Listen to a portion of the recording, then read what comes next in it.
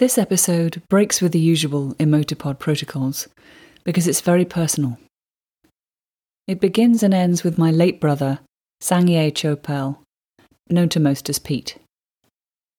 He became a Buddhist monk, which doesn't mean he had life all sorted. Like all of us, he had stuff to deal with. But let me tell you a bit more about my brother. I've never met anyone less judgmental, more truly accepting and genuinely loving of everyone than Pete.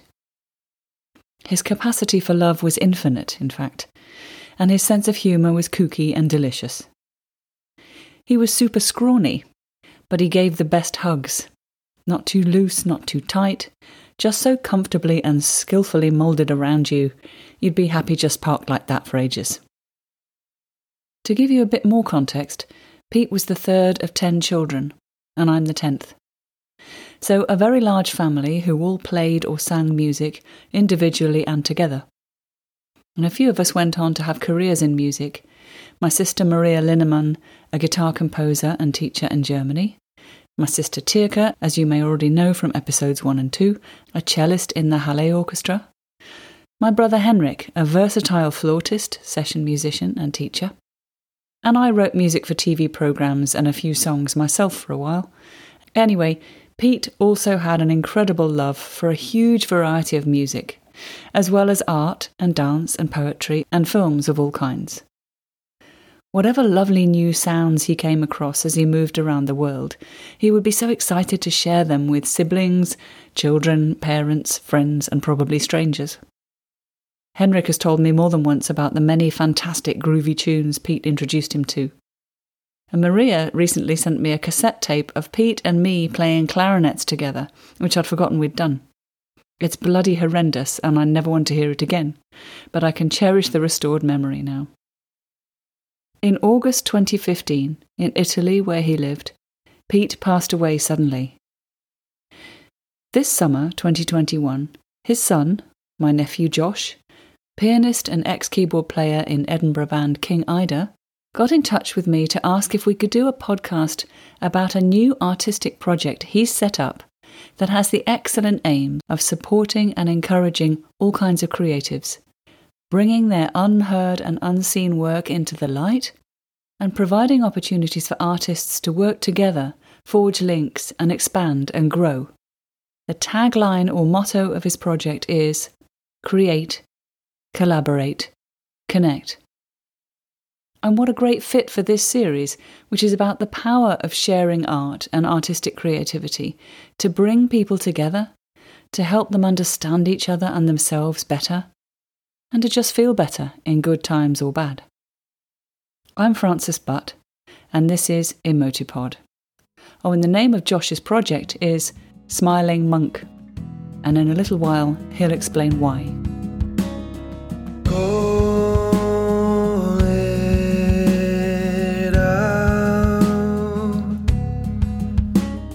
Shouting in silence and screaming, thinking you're heard, yeah, you're dreaming, call it out. Josh, my nephew, My auntie. thank you for getting in touch about this story and about your project. This is going to be different because it's about the backstory to your artistic life, I guess, which begins with your dad, my brother Pete. So would you like to start us off with that story? How far back to go? Yeah, I guess I started playing piano and encouraged by Pete from a really young age, from the age of 3. The story goes, I don't remember it that far back, but I think my mum was actually away, which was unusual, and Pete was looking after us. I was playing one of those little keyboards, and we had a violin that when you played the kind of bridge, you rocked a rubber bit on it, and it played each note. And it played da da da da da da da. Oh wow, Ode to Joy, and, right? Okay. Ode to Joy. And I somehow, my 3-year-old self played that on the keyboard, and that was kind of the start of that. And then it was piano and piano lessons and guitar and just music throughout my childhood. And yeah, you know, thinking actually a lot just before I sat down about how in my kind of young life, before kind of up to the age of 10, Pete just used to play you guys, you know. your music and Henrik's music and Maria's music, and that's really what I kind of grew up with amongst everything else. But honestly, they were very much a big kind of mainstay in on a day to day. We used to go to sleep listening to Millhouse's Mooch and to your music and Calls of the Wild and stuff like that on Wow. On CD. So yeah, it's kind of ingrained. Oh, and that's one of the things that Pete was so wonderful at, was bringing music from different places to people who would never have heard it. Because our family background was pretty Radio 3 and classical. Yeah. And then he brought in jazz, and he brought in the world music and the funk and the, so he would come in so excited with new things to play. And Henrik talks about our brother Henrik, my brother Henrik, your uncle. Get it right. Talks about this as well. It was Pete who would bring him new things that really would blow his mind.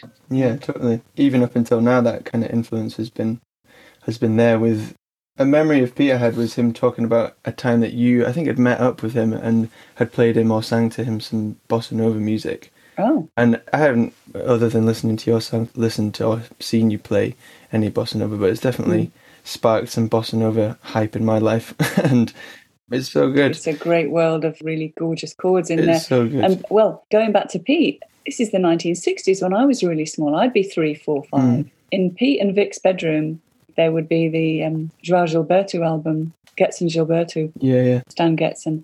So that was where I first heard bossa nova, again through Pete. Yeah. Yeah, so a real gift, to be shown so many different styles and not kind of be limited. And also I remember, as much as I'm celebrating his influence of showing me cool music, he also showed me a load of rubbish that at the time I did not enjoy. But now I'm looking back on it, old hard drives and stuff like that, and I'm actually like, man, this was actually really good. I just didn't listen to examples. What was some? It was like some Mongolian accordion kind of thing. I can't remember exactly what it was. It was a film. Lacho Drum was the film, actually. Oh, yes, you sent me that. Incredible. Yeah. And at the time, I totally sniffed at that. But now, I can't get enough of it. So it all kind of comes full circle. Yes. But yeah, he was, open to all. And I think when you're growing up alongside someone like Pete, it seems like he's just a really, and he was eclectic. He was an eclectic guy. But I think that word is often like a bit tainted with like not normal or pejorative, you mean? Yeah, pejorative for sure, because it's like actually he's just really open to everything. And through this project and through kind of connecting with him in the last year or so has kind of opened up my eyes and mind and to kind of creative channels and disciplines and things like that. So so your ears are more open than you think they would have been without that background with Pete.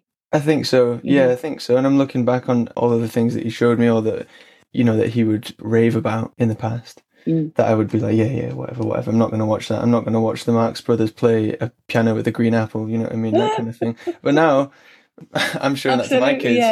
So it's a really special thing. Amazing. Yeah. So, okay, that's the story of your upbringing with Pete and his bringing music into your life, and that's wonderful. Can you tell us about the Smiling Monk project? Could you talk about the name first of all? Because again, that's part of the backstory, I think.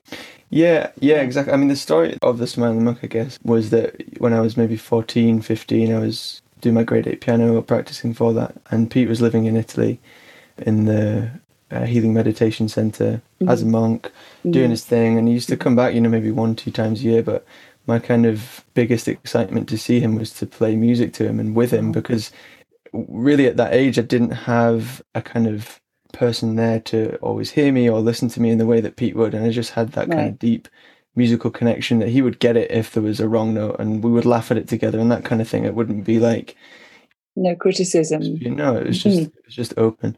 And he would come home or come back to Ulverston, and I would just wait for him to say hello to everyone and then just drag him through to the living room, and he would sit and listen to me and smile like that. And that was at the point in my life where I was playing what I was most proud of. I would always play to him what I was most proud of and what I'd been working on to kind of perfect, to play to him, even if there was mistakes. It didn't matter.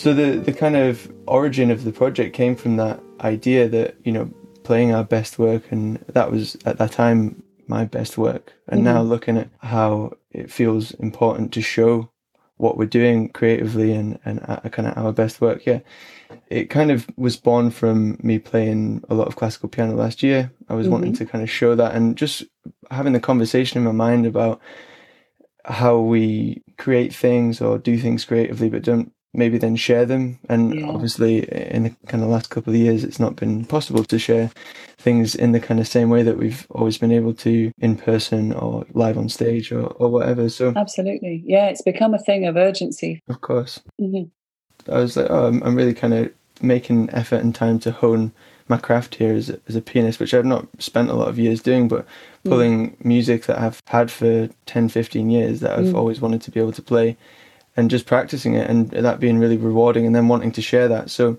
I have this picture of Pete next to the piano all the time, looking at me while I play piano. And yeah, it was just kind of from that with that smile. It's a particular smile which is very Pete. It's not beatific, he's blissing out.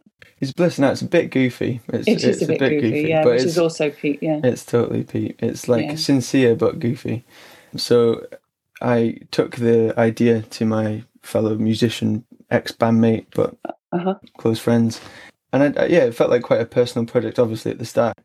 But as I spoke to them, it became kind of more clear that it would be an appropriate platform to share the music that we've been doing for years together that we've not released, the music that we've been writing individually that we've not released, and the music that last year we all managed to work on together and create together through Zoom and through sharing computer sound and through Ableton and things like that. So separated but able to create music together, and we've got a pretty decent body of work now to show. So that's the kind of one side of the project, and the other side of the project is to collaborate with creatives, non-musical and musical, to create collaborative content to share and to inspire people and, you know, encourage people to share what they've done and to be proud of their best work. Fantastic.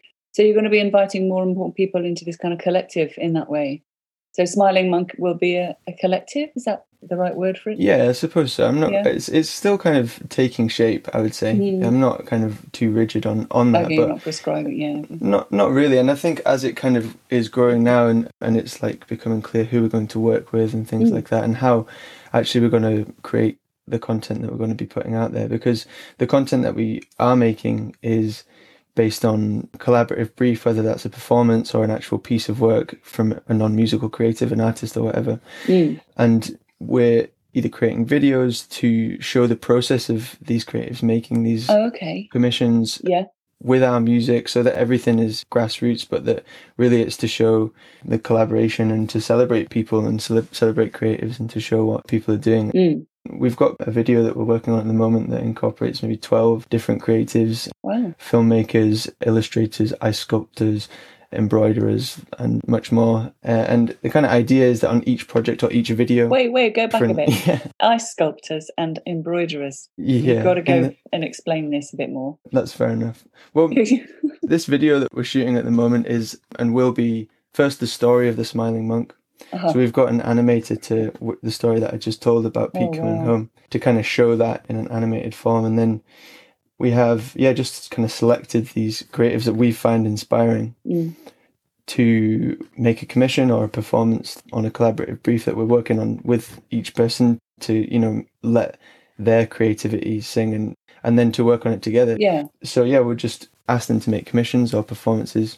We're going to shoot the process of them doing that and then the finished product, and basically it's to point people towards their work, to have this commentary on creativity and how it's important in our social and emotional lives, and, you know, how it can be a real salvation for struggle, which is, you know, a real gift if you're open to creativity and you nurture that, you know, in your life. I think that's the whole thing about collaborating, and your tagline, which is so brilliant and perfect for this podcast series, actually: create, collaborate and connect, is taking you out of that worry about how good you are and worry about whether what you're doing is okay, or, you know, just to connect with people and work with other people to take you out of your own head. That's absolutely. Really a huge important aspect of artistic creativity. So I'm really proud of you creating this thing. Thank you.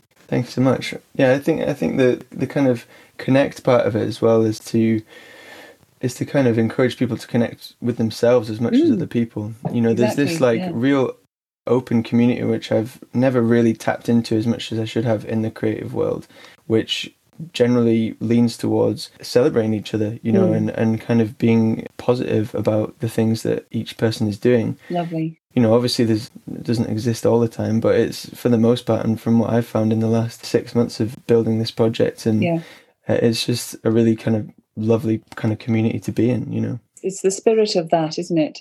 The joy of creating, the joy of art, the joy of music, joy of all things artistic. For sure. Which is the spirit of Pete. Yeah, totally. And I think as much as this is my project, I really feel that this is like Pete's thing as much as it's been driven through me, because all our lives Pete was extremely encouraging towards people, perhaps too much or perhaps not enough to us, not too much to other people, but he kind of looked elsewhere, and I mean in that sense. Yes, I do. Yes, kind of being out of family and in the kind of world of everything else. And and there's nothing wrong with that, and I actually think it's an amazing thing now. But his whole thing was to, he would just rave about everyone that he would meet that had anything about them, that whatever they were doing. And that's not to take away from the fact that you didn't have quite enough of him for some phases, because he was elsewhere a lot of the time, and that's not to be dismissed, which probably made it all that harder when you lost him so suddenly. But this thing about what you're doing now with this, tell us about that, because you were talking to me when we talked before this recording about that reconnection with your dad. Yeah, I mean, the way that kind of has come about, it's not been incredibly smooth, I would say, but going on from what I was saying about him being kind of connected to other people rather than us when we were growing up so much, and that's a kind of strange thing to embark on as a teenager, as a child or whatever. Yeah. But I actually think that now I'm kind of getting that back with him, because it's what he wanted to do, it's what he did like to do, and this is what I want to do. And actually now I get to live every day kind of with him and through him, and before it really wasn't that way. And I think when you lose someone, you are kind of in a bit of a desperate mode to cling to their memory, or find something that you can kind of anchor onto to just make yourself feel better and deal with it, really. And that didn't come about for me until I think basically this, really, because trying to put a positive even mindset towards grief, they don't go hand in hand. It doesn't go together. So for me, it was really important to find something to focus on and to dedicate to Pete. And that was my initial thought. As soon as he died, I was like, I need to do something, or I want to do something to dedicate to him, so it keeps him alive in some sense,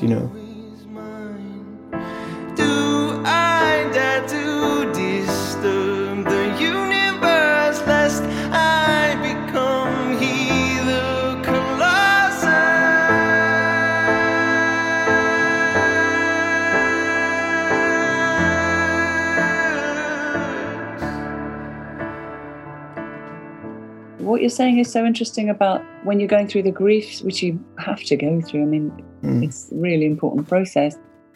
If that goes on for too long, it can be prolonging in a way that you're trying to hold on to something that you have to be letting go of.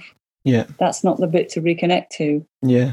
And so this coming back to the gorgeous memories of what they brought to you and reconnecting with that, how wonderful that is once you can get to that point. I think I have that with Ma, your grandmother, as well. Yeah. That I reconnect with her on a regular basis now, having really been grief-stricken for good 10 years, really, through gardening and sculpting, faffing about with plants, and little things in little ways that I just connect with her, rather than saying, "Oh, I wish I could have done that. I wish I could. I wish she could have seen this." Just being with her with it. Yeah, they're right there all the time, and I think I really feel extremely lucky to have met this, and I think it is a bit of a realization, a personal realization for sure. And I count my kind of blessings every day for that, because what you're saying about what you take from them, or what they, what they impressed on you in their life, now comes up in my life. So my kind of representation of that now is how I act as a parent, or how I act as a musician and what I do musically and creatively. And actually, it's a real gift to be able to feel and remember all of the things that Pete impressed upon us or didn't, and now have the kind of opportunity to change that, but also to like almost be just present with him in that moment, whatever moment it is, if it's, being with the kids, or it's just a real like it's carrying the best of him with you all the time. Totally. And like Poppy, like my 4-year-old daughter, is extremely connected to him even, wow. And for years, like I've made an intention to speak about him to her and to show her as much as I have in terms of photos and recordings and things like that. And she has also actively asked for him and about him and leaves messages for him and things like that. And, anything that she wants to say. And all of that's like so special for me. That's fantastic. That she can have a connection with him, because for years I didn't talk about him, and for years you do close up and you kind of... Because it hurts. Yeah, and you hold it and it's like this precious and delicate matter that you feel afflicted by, and kind of it's all held inside, like... Yeah. I don't know. It's a funny one, but I'm extremely grateful and extremely happy to be able to do this now. And I think what you're describing is this wonderful finding a way to be with the person who is no longer here physically, but finding a way to carry them in the best possible way forward and to your next generation. That's unbelievably wonderful. Yeah, it is. But the legacy of our ancestors, and how far back would you like to take that? But this is a special example you're setting, I think, with this project you're doing. I love it. And I'm really keen to keep an eye out on what's coming up with them. Yeah, for sure. The offerings that you have there. Tell us where we can find Smiling Monk. For sure. At the moment, we're kind of using Instagram as our main channel, and YouTube will be the main platform for our videos. But if you go onto the Instagram, Smiling Monk, you can click a link to the SoundCloud where there's about 50 tracks of, all kinds of different things. And there'll be a whole load more, which will be collaborations with artists. It's just going to be gorgeous. It's already gorgeous on there. I was listening to the SoundCloud and such beautiful stuff on there. I was stuck for choice of music to put on this. Thanks. Well, I hope that we could do something together too, because after listening to your... Oh my goodness! SoundCloud, I was like, maybe I'm going to do like a crazy cover of I Wonder. That would be really cool. Oh, please do. I'll try and butcher one of your songs. What was that? Butcher. That's bad, isn't it? What was that? That's bad. No, you'd be so welcome to do anything with any of my stuff. Yeah. Yeah, let's talk. For sure. Yeah. But first, hope the baby goes well, or comes well. Yeah. Thanks so much for having me. It's been really great. It's been wonderful. Thanks, Josh. Thank you.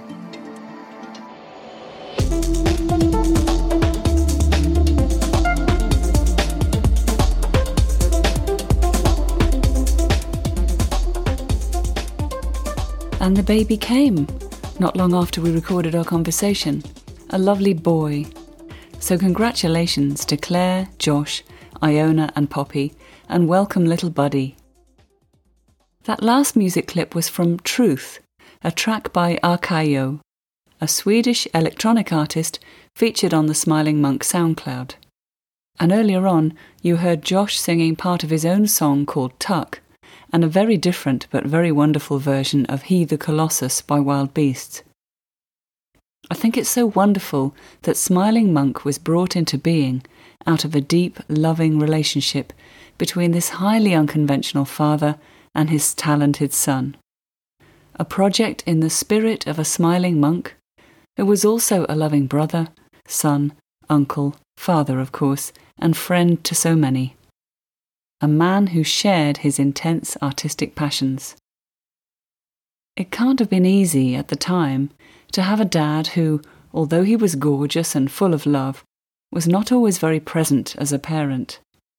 And this can only have compounded the grief for what hadn't been, and now never would be, when Pete died suddenly, and Josh and his twin sister Tara were still only in their early 20s. But you could hear Josh's gratitude and appreciation for Pete's appreciation of his son's musicianship and all the hard work he was putting into building his musical life. Pete always gave generously in enjoying, relishing, the artistic creations of others, and really letting them know it. Having worked his way through the painful grieving time that can't be dodged, Josh has found a way to honour that spirit and reconnect with his dad in a way that won't ever dim now. A legacy from the very best of Pete. So of course I'm hugely proud of my nephew for starting his project. But also I'm just delighted that there are people like him who step up and start collaborative projects such as this, offering much needed encouragement to talented people out there who need some support in sharing their work. If you're a creator of any kind of art, written, visual, performing, whatever, don't hide your light under a bushel. Find people to work with and audiences to share with. Let your art help you shine and build relationships. And the Smiling Monk motto encapsulates it all in those 3 words: create, collaborate, connect. You'll find all the relevant links in the text for this podcast, including pieces by Josh's aunt Maria, his uncle Henrik, and yours truly. If you enjoyed this conversation, there are plenty of other episodes with fascinating guests talking about their chosen art forms, and you can subscribe for free on any of the main podcast platforms like Apple, Google, Spotify, etc. And please feel free to share the series with anyone you think might like it. But we must now leave the final word to the Smiling Monk, Sangye Chopel, Pete. Love means wishing deep and lasting happiness for all beings. Although it's very easy for us to love the people close to us, we also have to develop love for the people we do not know, and even for those we do not like. Love means wishing happiness for others, however they understand that to be, and hoping they get whatever they need to experience it. A true act of love is teaching people about inner peace education. We need to love others unconditionally and with an open heart. An interdependent cause of peace is wishing that all beings have happiness, and its causes